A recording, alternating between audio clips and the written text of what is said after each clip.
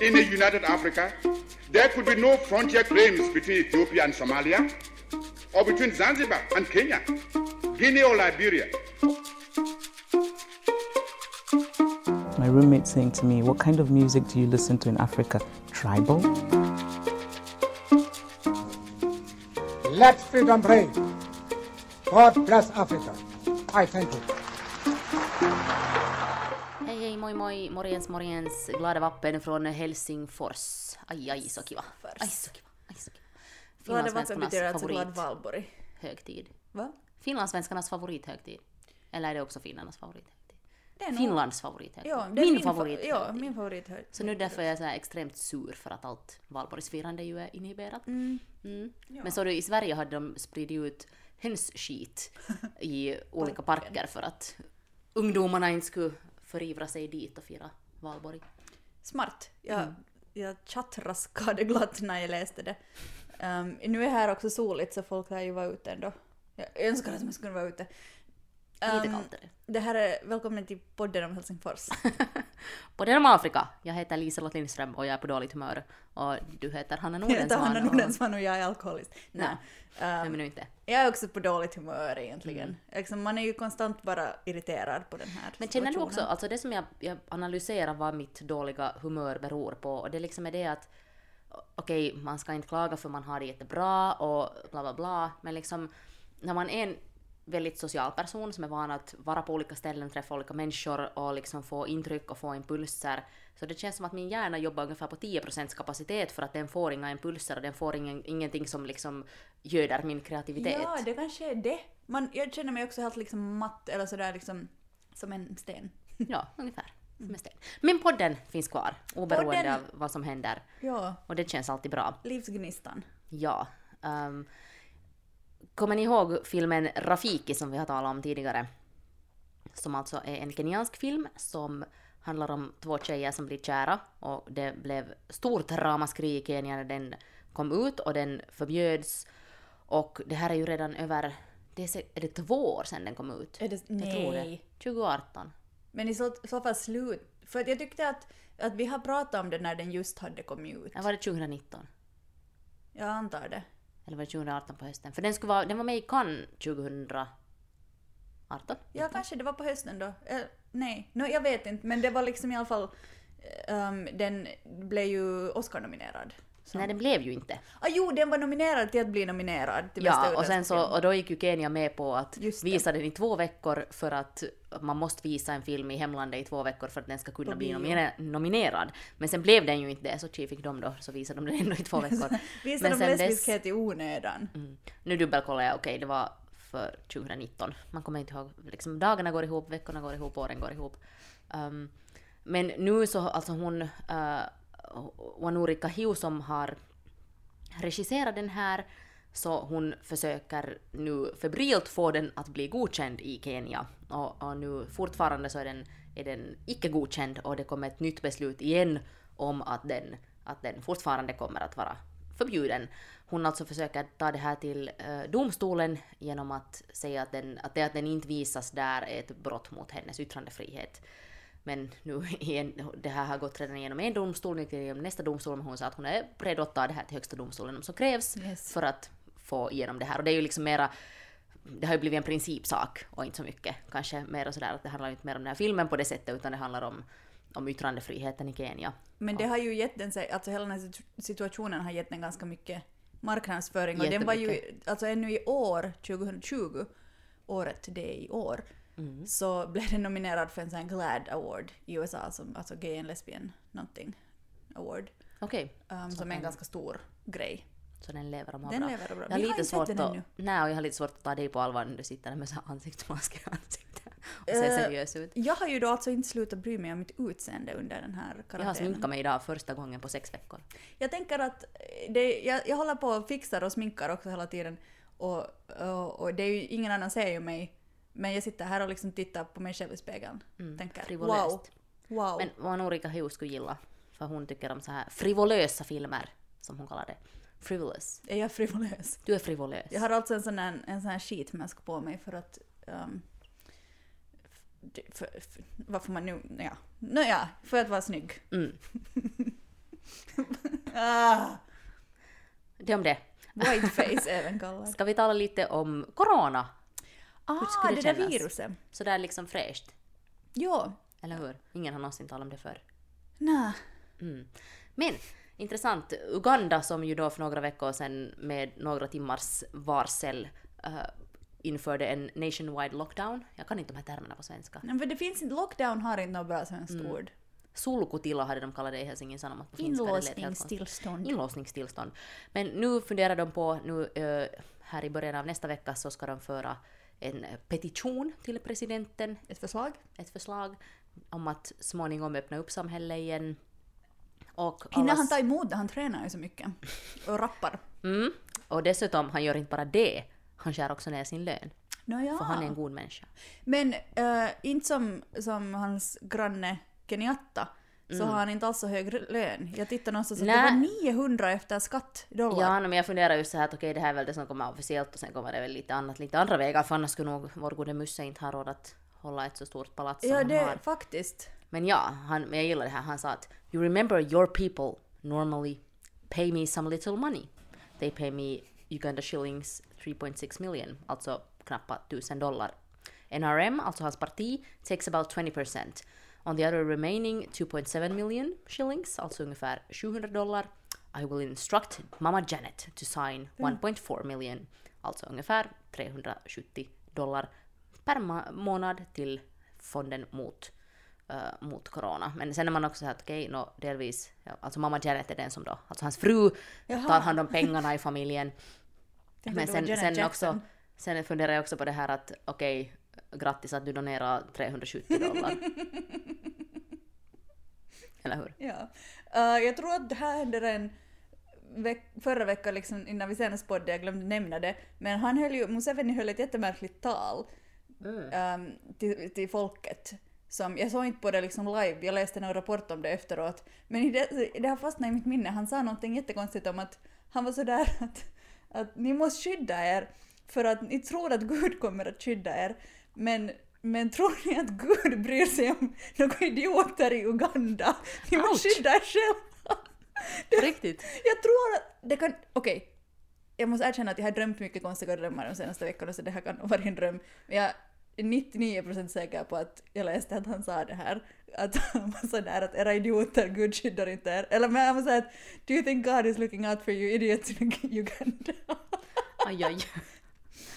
Japp, så han har verkligen han har hållit på under den här krisen. Men han har nog blivit liksom en av mina så här, favoritpersoner att följa med under den här krisen, för han är ju intressant att följa med helt enkelt. Ja, han är underhållande som få. Men han är ju inte den enda heller som har dragit ner på sin lön, utan också i Nigeria så har flera parlamentsledamöter, i Rwanda, i Kenya också har de dragit ner, och i Malawi har de också dragit ner på sina löner för att bistå i kampen mot coronaviruset. Men i Malawi så var det också att presidenten hade skurit ner sin lön med 10%. Den är antagligen redan skattefri to begin with. Men ja. Men i och för sig behövs väl varje cent för att det man nu använder till hälsovård i de många afrikanska länder är liksom mångfaldigt det som vanligtvis används. För att plötsligt så har man... Och jag sa att någonstans hade de också börjat 3D-printa sådana här... Var det månne Senegal? Har de också ett gäng? 3D, de har också ett gäng. Men hade börjat 3D-printa sådana här respiratorer. Som är alltså mycket billigare än sådana som man importerar från. Och vad annat har man gjort i Senegal? Det här tycker jag är lite intressant. Det är konstigt. Ja, men alltså Senegal säger att de har utvecklat ett test för att testa corona. Som kostar bara $1. Och att det går jättesnabbt. Att man bara tar ett litet blodprov eller ett litet salivprov och så kan man testa det. Och det är liksom på något sätt samma metod som de har använt för att testa denguefeber. Och sen också för att de har mycket kunskap om AIDS och ebola och sånt här, hur man testar det. Men jag bara så att om de har ett test som kostar $1 och som är sådär snabbt och effektivt, så varför använder inte alla i hela världen det? Nej, jag förstår inte heller. Jag undrar om det är något liksom som inte har gjorts ännu. Då är frågan så här, är det att de på riktigt har hittat på ett groundbreaking test som bara ingen tror på för att det är Senegal som har gjort det? Eller är det så att de kanske... För att vi har ju hört också här i Finland att det var många som hade blivit testade som hade extrema coronasymptom som testar negativt för att testerna inte är pålitliga. Men grejen med den här som de har i Senegal, jag tror att de hade hjälp av sin ebola-forskning också i det testet. Men att det testet man har just kommit fram till det, alltså att de har inte ännu börjat massproducera dem och att de håller ännu på att vänta på ett godkännande från någon sorts myndigheter. Okej. Att det är sådär på gång. Det kan hända. Men att det skulle ju vara jättebra. Ja, vi hoppas att det funkar och stämmer och allting. För Senegals mål är nu att då testa hela sitt folk, alla. Det är ambitiöst. Det är jätteambitiöst. Och det är intressant hur väldigt många afrikanska länder siktar till liksom samma nivå av så här isolering och karantän och hälsovård som till exempel, alltså som europeiska länder som har drabbats mycket värre. Att det liksom jag vet inte. Jag hoppas att det inte blir så att det aldrig egentligen sprids heller där och sen har man satt helt otroliga mängder pengar och tid. Och, men bättre så. Men sen det här med att folk inte kan gå till jobbet och liksom, alltså att människor går hungriga. Det liksom håller på att uppstå hungersnöd på grund av corona, liksom skyddsmekanismerna. Det är nog ett ganska dyrt pris. Och sen när man tittar på liksom vad är det nu 1500 människor i Afrika som har dött av corona, åtminstone enligt officiella siffror, och många frågar ju sig att finns det mycket mörkertal, samtidigt säger de att man kan inte gömma massdöd. Om det skulle vara en massa människor som skulle dö, så det skulle inte gå in this era of social media, det skulle inte gå att liksom gömma mera.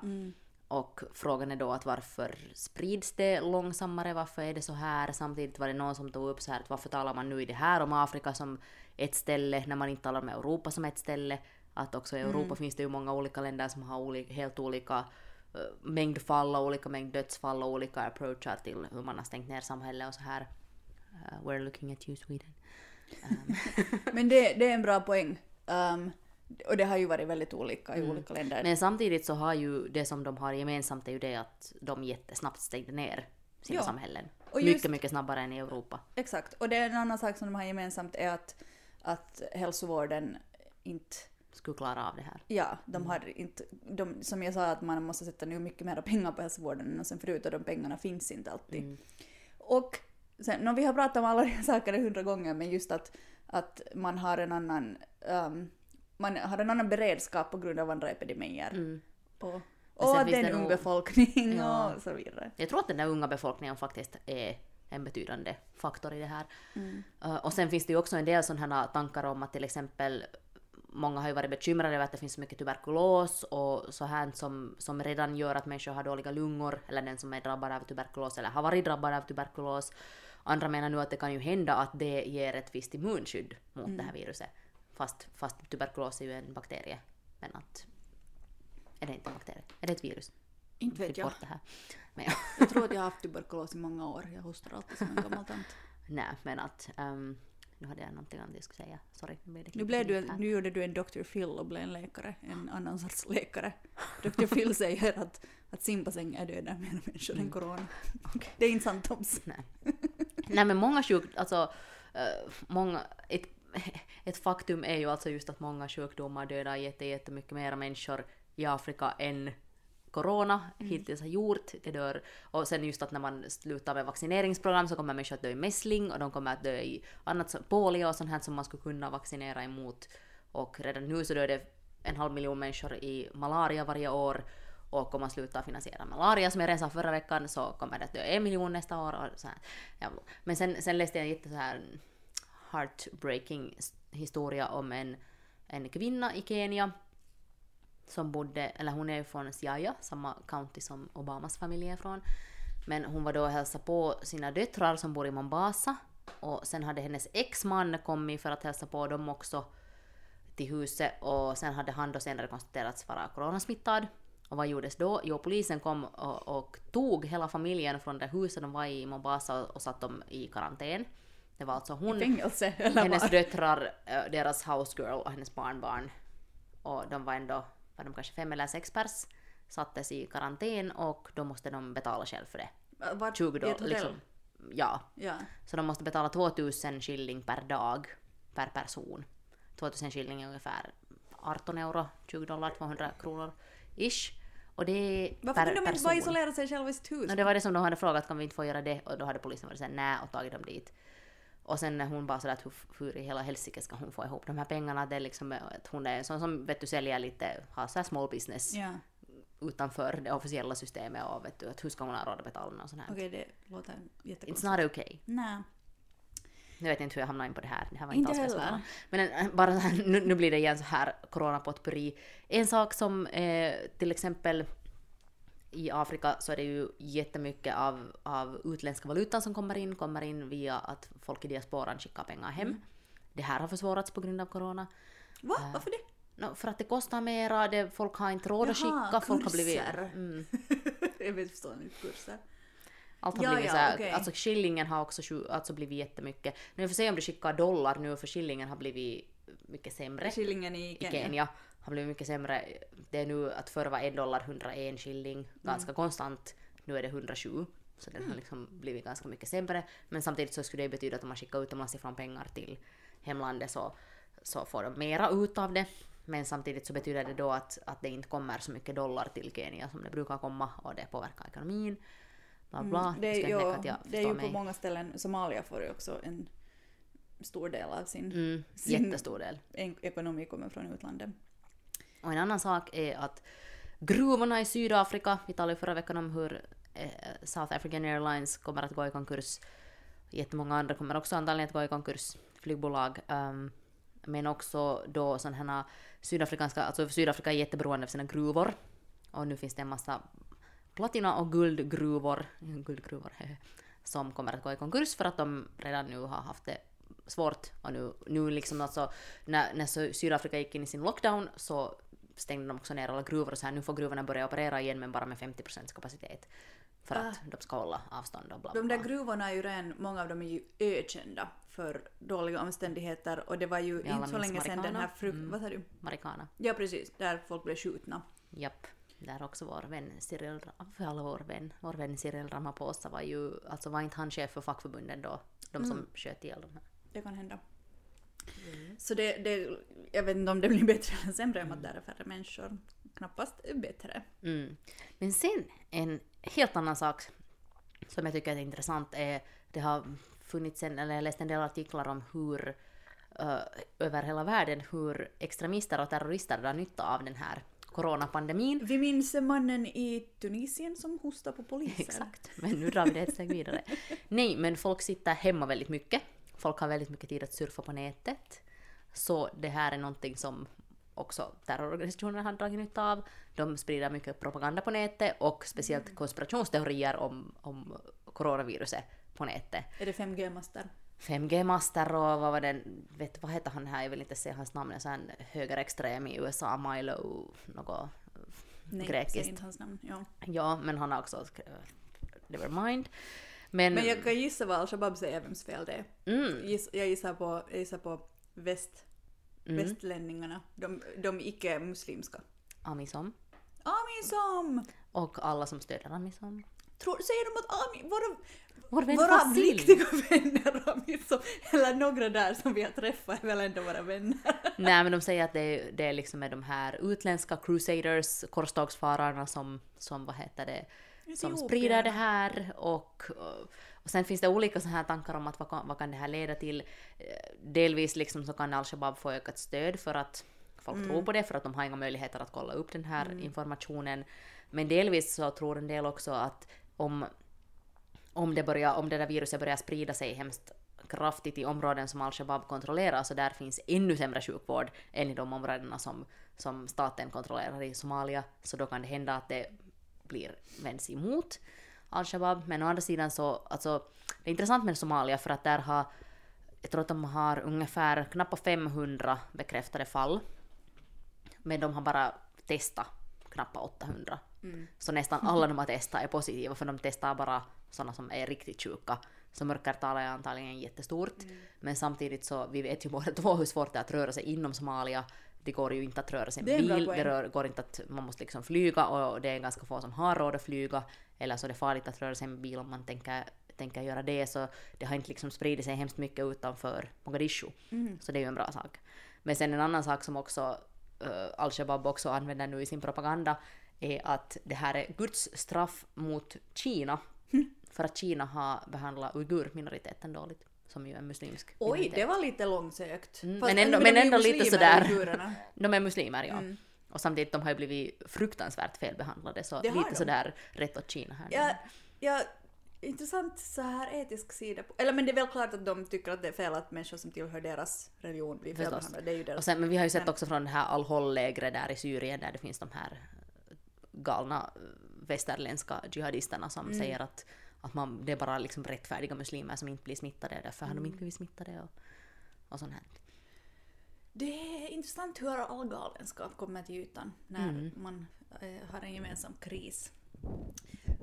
Men tror du att terrororganisationer, jag menar, de kan sprida fake news, det kan de alltid göra, men jag menar, personligen tror jag inte att det här kommer att svänga hemskt mycket åt någotdera håll för dem. Nej, det tror jag inte på det sättet heller, men samtidigt så jag läste en intressant text om en som hade liksom varit inne i det här alt-right-träsket som nu studerar antropologi, och han sa liksom just att han hade sen liksom insett att alltså hade varit inne i det personligen och trott på det. Ja, men så hade han, sen han började lite kritiskt källgranska, så insåg han att de bara snackar bullshit, men det som hans poäng var det att han vet hur det känns när man sitter ensam hemma och liksom är isolerad och inte har liksom några vänner, och vilken tröst man kan finna från de här sakerna på nätet. Och nu det finns en massa lockdowns och folk inte får träffa folk och måste sitta inne och ensamma, att det liksom det kan vara en sak som får att... Oj, det kan tror jag på. För hallå, det är ju därför alla extremgrupper bildas och nynazister och typer, och det är därför de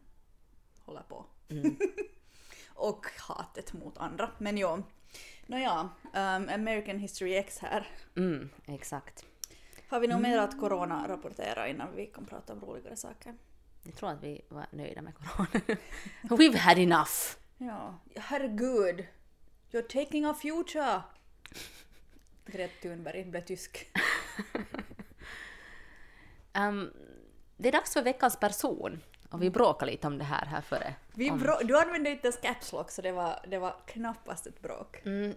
Jag frågade, är det okej att ha den här som veckans person? Och Hanna sa, jag är skeptisk. Varför var du skeptisk? Det är nu en vit sydafrikan. Men här kommer det igen det här att vad är poängen med veckans person? Jag tycker poängen med veckans person är att vi kan lyfta upp en person, berätta om den och samtidigt öppna större fenomen och historier och liksom skeenden. Vad tycker du? Jag håller med om det, men sen tycker jag att Sydafrika är av alla afrikanska länder ganska väl representerat också i vår podd, och det är ju vårt ansvar. Och att liksom, om det är någonting man har koll på så är väl kanske apartheid. Men samtidigt så, alltså enda orsaken till att jag just nu ville ta det här var ju det att den här personen gick bort igår. Du är aktuell. I give you that. Varför inte? Och nu, jag hade aldrig hört om honom. Exakt. Måste jag vara ärlig. Exakt. Ja. Och vem vill jag nu prata om? Jag pratar om Dennis Goldberg, som är en vit sydafrikan. Var en vit sydafrikan. Han gick bort igår onsdag. Det är torsdag den 30 april när vi bandade det här. Han gick bort igår på onsdagen, 87 år gammal. Han satt... Inte väl i corona? Inte i corona. Eller åtminstone hade inte kommit ut att det skulle vara corona. Jag tror att det var old age. Men han är alltså vit sydafrikan, barn till... Vad var hans hudfärg? Och nationalitet? Hans föräldrar var alltså brittiska immigranter, så han är ändå född i Sydafrika, men liksom första generationens invandrare. Och hans föräldrar var kommunister, och han själv är jude, precis som sina föräldrar. Och det här tycker jag är intressant, alltså judarnas, de vita judarnas ganska starka roll i anti-apartheidrörelsen och i ANC, där han också alltså då var. Han har suttit 22 år i fängelse. Han greps inte samtidigt som Nelson Mandela, men i samma rättegång i det här som kallas för Rivonia-rättegångarna. Så dömdes han då till fängelse, men han var den enda vita som dömdes, så han sattes i ett fängelse i Pretoria medan de andra skickades till Robben Island. Så hade han ett lite behagligare fängelse? Ja, kanske lite behagligare, men han satt ändå fängslad i 22 år, och sen när han släpptes fri 85 så flydde han tillbaka till UK, och sen kom han tillbaka, när Nelson Mandela blev vald till president, så kom han tillbaka till Sydafrika där han då bodde bodde till slutet av sina dagar.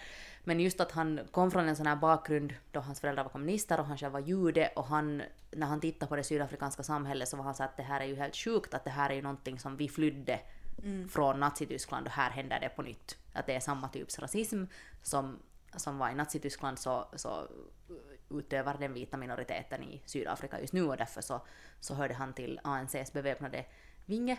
Och det finns det här, heter Lilyfield, det fanns en sån här alltså gård utanför Johannesburg där Nelson Mandela också jobbade i 2 år. Ja, jag tror det. Ja. Och han var också alltså, han de greps. utbildade och hade sig. Ja, och Nelson Mandela rörde sig alltid där i blå sån här overall, för att han Tracksuit. lekte då att han var en svart som jobbar på gården och så här. Och den som hade köpt den här gården just för det här ändamålet att man skulle kunna ha ANCs möten där var också en vit sydafrikansk jude. Nu måste jag erkänna att det här var ju en jättebra veckans person. Jag hade ingen aning att judar var inblandade i ANC överhuvudtaget. De spelar en ganska stor roll just liksom, Hur kan man inte bland de veta det här? vita som var i ANC så var en stor del judar. Det är ju fascinerande. Det är ju också på något sätt otroligt beundransvärt att man har just kommit från en minoritet som har blivit så illa behandlad som man blev i Tyskland, och sen klara av att inte vara så att nu har jag privilegier och jag vill hålla fast vid dem, utan att man ändå kämpar för dem som är de liksom, som man själv var då. Och just att han var bara 31 år gammal när han blev gripen, lika gammal som jag nu. Du är snart. Men men Nelson Mandela hade redan blivit gripen då tidigare, men det var alltså på en raid just på den här farmen utanför Johannesburg som han och då 7 andra greps och dömdes då till livstidsfängelsedomar, och han satt då 22 år i fängelse som sagt. Men att jag tycker att det här är, och han är ändå, alltså efter att han också släpptes fri så han har också nu kritiserat ANC lite för den här korruptionen och Jacob Zuma och så här, men det är ju många som har gjort det också, så här att han är ändå en respekterad person inom ANC, och han har fått ett sånt här ANC, sån här Medal of Honor som bara några, kanske 20 pers har fått inom hela partiet. Så Var han liksom, undrar hur mycket religionen spelar roll där för de här judarna? Var de praktiserande judar? Jag har precis tittat klart den här HBO-miniserien The Plot Against America som handlar om en judisk familj i Jersey på 40-talet, men historien blir fiktiv i det fallet att Roosevelt blir inte omvald, utan istället blir Charles Lindbergh, den här piloten som flög över Atlanten, som tydligen var lite av en antisemit, så han blir då fiktivt vald till president och plötsligt blir antisemitism accepterat i hela USA. Och det var fascinerande att följa med liksom den situationen ur ett så här judiskt perspektiv. Men jag undrar att vad det, och är det i Sydafrika liksom, jag har aldrig sett en synagoga i Sydafrika. Hur stor är den judiska populationen? Det finns ganska mycket judar där, ändå sådär relativt sett. Men så vitt jag nu läste så tror jag inte att det var så mycket religionen, utan det var just mer den här principen att hur de hade blivit förföljda och hur de såg liksom samma tendenser i Sydafrikas apartheidregim och därför var emot det. Så. Rest in peace. Var han kompis med Nelson Mandela? Var han? Tänk det. Nej, nu, jag hatar när det kommer så här att man är bara så men honom borde man ju ha intervjuat. Och nu har det. Nu har det. Men det finns säkert Men alla som har liknande upplevelser. Det finns bara en kvar från de här Rivonia-rättegångarna som lever ännu. Skynda. Men det här är ett intressant ämne. Men var han alltså politiker hela resten av sitt liv, eller liksom jobbade han med något annat? Alltså han satt ju i fängelse och sen flydde han till Storbritannien. Men sen när han kom tillbaka? Och sen tror jag att han var ganska gammal. 94. Det är ändå, vad är det, 25 år sedan, och han var nu 87, så nu var han... Ja. Okej. Han var pensionär. Men han har startat en stiftelse och sånt här som för vidare samma tankar, och han, just att det står att han ändå liksom följde de här samma principerna till slutet av sitt liv, att det var någonting som han alltid stod upp för och inte ville. Inte liksom gav efter för. Men till Kongo. Nu till Kongo. Wow, Ekot rapporterar. Och nu till Kongo. Där vår korrespondent Liselott Lindström är på plats. Liselott, vad säger du? Hur luktar det? Luktar det rök? Luktar det gorilla? Det luktar bränt skräp och djungel och fladdrande fladdermöss. Tusen tack Liselott. Vi går vidare med svenska nyheter. Naja, jag fick, de sa åt mig när jag jobbade på Ekot att jag måste sluta säga tusen tack åt alla korrespondenter jag har på linjen. För att det är för mycket tack. Ja, okej. 100 Jag ska tack. bara säga tack. 100 tack. Tack. 10 tack. 12 tack. Ett 3 tjog. tack. Ett tjog Ett tack. tjog tack. Ett dussin tack. Nåja, Virunga i Kongo, den här nationalparken som blev kanske ändå blev världskänd i och med den här dokumentären Virunga som var Oscar-nominerad för några år sedan och fanns på Netflix, och jag tror inte att hemskt många hade hört om Virunga innan det. Men det finns ju inte så mycket bergsgorillor kvar i världen, och några av de få finns just i den här parken. Alla som har sett den dokumentären vet att de här människorna som vaktar och sköter om gorillorna utsätts för attacker med jämna mellanrum från lokala militanter. Milis. Lokal milis. Militanter. Och nu har det hänt igen och med otroligt dödligt resultat. Det har varit jättetragiskt för att alltså Virunga har ju stängt ner nu på grund av corona. Jättemånga nationalparker i både Uganda har inte stängt ner sina nationalparker. Gorillor kan få det. Det är ju De kan. Ja. Och de kan, för att de kan ju dö, gorillor kan dö av vanlig flunsa. Så forskare tror att om de får corona så är det jätteilla. Ja, för det är så mycket värre att tänka på en gorilla som nyser än en människa. Stackarn.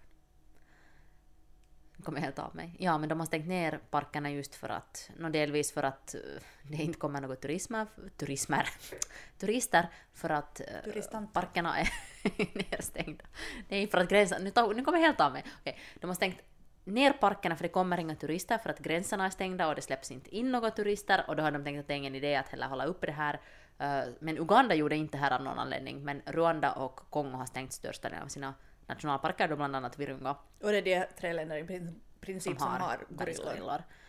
Och sen det som ju är dåligt, eller tråkigt med att de stänger ner de här parkerna är ju det att de här djuren är extremt, eller skyddet av de här djuren är extremt beroende av de där pengarna som kommer från turismen. Så ju längre de är nedstängda desto mindre pengar finns det att lokalbefolkningen som bor där runt från turismen, och då kanske de också har en större orsak att börja igen och hugga ner skog och minska det här habitatet där de här gorillorna bor. Men det som nu hände var alltså, det finns ju, det här är i östra Kongo, där finns jättemånga olika militanta grupper. Det var ett gäng med sådana park rangers, parkvakter som stötte på ett civilt fordon som hade blivit attackerat, och sen när de försökte hjälpa dem så blev de ambushed, och så dödades 17 personer, varav 12 var då parkvakter i Virunga. Jag tror det var 13. Kanske det var 13. Men det är jättemånga. Alldeles för många. Det är ju inte som att den där parken har hundratals parkvakter. Liksom. Nej, och de som alltså gjorde det här var FDLRFOCA, som alltså är Democratic Forces for the Liberation of Rwanda, som är en rebellgrupp bestående av hutuer som flydde till Kongo efter folkmordet i Rwanda. Alltså en stor del av dem var perpetrators i folkmordet i Rwanda som flydde till Kongo och nu fortfarande håller på att attackera där, och en orsak till att de just nu är extra aktiva är det att Rwanda och Kongo har lite värmt upp sina relationer på sistone. För förr var det iskallt mellan Kongo och Rwanda, men att nu så... Man har varit arga för att man skyddar de här grupperna som Rwanda skulle vilja ha och liksom sätta inför rätta i hemlandet. Exakt, så men nu har liksom Kagame och Tshisekedi har lite börjat bli chomisar. De tvättar ju händerna tillsammans och sådär. Exakt. Och det ger ju då den här gruppen ett incentiv att öka sin aktivitet. Det är nog lågt att attackera de här parkvakterna, ja, alltså, som är där för att liksom det är bevara hela världens så här naturarv. Det måste orsaka en helt enorm kris för den här parken, för att de tar ju hand om dem liksom på gräsrotsnivå. Om det blir gorillor som är sjuka så har de dem och är med dem hela tiden och ser till att det blir friska. Och många kanske kommer ihåg också att det cirkulerar en sån här selfie som en av de här parkvakterna tog liksom med de här 2 gorillorna som poserar där i bakgrunden och var sådär cheeky. Och sen alltså de stängde ju ner hela parken ganska länge, var det över ett år efter att 2 brittiska turister kidnappades där. Som de släpptes sen Och de fritogs sen, men då dog det också en park ranger i samband med det där fritagandet. Jag har en kompis som har sett bergsgorillor i Rwanda och det måste vara en otrolig upplevelse. Det är ju ganska dyrt att de tar en ganska liten andel människor i året, så man måste liksom ansöka om ett lov för att gå och titta på dem. Och man är få som får liksom vara där i skogen på en gång för att skydda och så vidare. Så därför är det begripligen väldigt, väldigt dyrt. Men då för 5 år sedan när jag bodde i Uganda och då var jag nu idealist. Nu har jag bara blivit cyniker. Så nej, men då funderade jag på att, då frivillig arbete så jag hade inga pengar. Men då funderade jag på att gå och titta på de här gorillorna, men sen så... Byggde du brunnar och skolor? Nej, det du måste förklara när du säger frivillig arbete, så måste du säga... Jag arbetar för en finsk organisation med deras kommunikation. Just det. Så men sen så funderade jag på att få och se på gorillorna, just för att jag tampades mellan det här att det är de här pengarna som gör att de här gorillorna kan räddas. Å andra sidan så tyckte jag inte om det här när jag hade hört så mycket om att hur de släpper turistgrupper alldeles för nära. Då man kan smitta dem med influensavirus som man kan liksom, de blir för vana vid människor så att de sen vill börja komma närmare bebyggelse, och det är ett hot mot dem igen. Så sen löste jag mitt moraliska dilemma på det sättet att när min mamma kom hälsa på mig till Uganda så får vi till Bwindi Impenetrable Forest som det heter där, som på Ugandas sida. Och så gick vi där på en vandring istället. Och då sa de att man kan stöta på gorillor, man kan stöta på schimpanser. Det kostar ju i och för sig inte lika mycket som en gorilla permit, men då bidrog jag ändå till att skogen upprätthålls, men jag gick inte och exploaterade gorillorna. Så otroligt etiskt av eller dig. Hur? Jag har gjort det där fast med schimpanser, alltså att jag har gått och fått gå in i en skog och titta på dem, och det var nog en helt otrolig upplevelse som man som en sån här liksom... Vit privilegierad människa får Exakt, göra. och som det var på något sätt också, nu drar vi igen oss bort från ämnen, men liksom sådana stora apor så är ju så som, de är så som människor, det är helt jättefascinerande att kunna vara så nära dem. Men alltså jag vet inte, det här är en sån sjuk tragedi att så många människor har dött där. Och det är ju inte som att den här gruppen kommer att bli åtalad för det här. Nej. Det är inte som att någonting kommer. Har du sett att Tshisekedi kommenterade det? Han måste ju ha kommenterat det. Nu har jag faktiskt inte sett det, men månne inte. Det här är också, eftersom Virunga blev så känd med den här Netflix-dokumentären, så bryr sig internationellt jättemycket människor. Och det är lite så här klassiker att mycket typ europeer och amerikaner bryr sig alltid mer om djur i Afrika än om människor. Men det är en liksom känd park. Men därför, det visar ju också varför sånt här behövs, för att hur ska man kunna kräva att folk ska veta om saker som de aldrig har hört om. Ja. Så att därför behövs ju sådana här dokumentärer och sånt här. Och poddar. Och poddar om Afrika. Var det nu då? Ja, men jag tänkte liksom, alltså jag tror att jag är ganska 99% säker på att vi har tipsat om det här förr, men jag tycker att nu, för att hedra minne av de här parkvakterna som blev mördade, så tycker jag att vi kan tipsa på nytt om den här Virunga-filmen, även om den också har fått en del kritik. Men det är alla en kan se holländare själva som har gjort den. Alla kan se själva och sen kan de bilda sin egen Det är uppfattning. en sån här fransk kvinnlig journalist som blir hjälte på något. Men ja, den är nog helt sevärd, och jag tror den finns ännu på Netflix. Och det är hemskt att tänka att säkert en del av de där vakterna som man lär känna i den där. Det kan hända att någon av dem var de som... eller att nu är de i alla fall berörda av det. Men att i den filmen får man ju också bevittna ett hot mot den här parken från just militär. Jag måste se den på nytt, tror Ja, den är, om inte annat så är den otroligt vacker. Alltså den är jättefint filmad, och sen är där en relation med en av de där parkvakterna och en av de där gorillorna som är jättevacker. Ja, och på tal om den, så här ett extra tips här. Att om inte ni kollar på den där filmen When Lambs Become Lions, den kenyanska som handlar om jag har inte sett den ännu. lönnjakt, heter det så? Nej. Tjuvjakt. I Kenya, och det etiska dilemma som människor har då. De måste på sätt och vis välja sida och välja mellan sina familjer och pengar. Så den såg jag att nu finns på iTunes. Och man kan streama och köpa den. When Lambs Become Lions. En stark rekommendation. Will do. Glad arbetarnas dag. Ja, glad första maj, glad vår. Vad sa du? Ingenting. Jag hörde sen när jag klipper det här. Jag har så tjocka hörlurar. Jag vet inte vad du säger. Nej, jag är bara lite på dåligt humör. Men jag blev på bättre humör av att podda. Ja, det blir man alltid. Jag hoppas att ni blir på bättre humör av att lyssna på den också och att ni tycker att vi är för fnissiga som vi ibland tenderar att bli. Om ni tycker det eller någonting annat så kan ni höra av er till oss på Instagram och på Facebook där vi heter Podden om Afrika. Man kan mejla poddenomafrika@gmail.com. Man kan skriva åt båda oss på Twitter, Hanna Nordensvan och Liselott som hon heter på Twitter. Tack för att ni lyssnar. Vi hörs igen om en vecka. Hej då.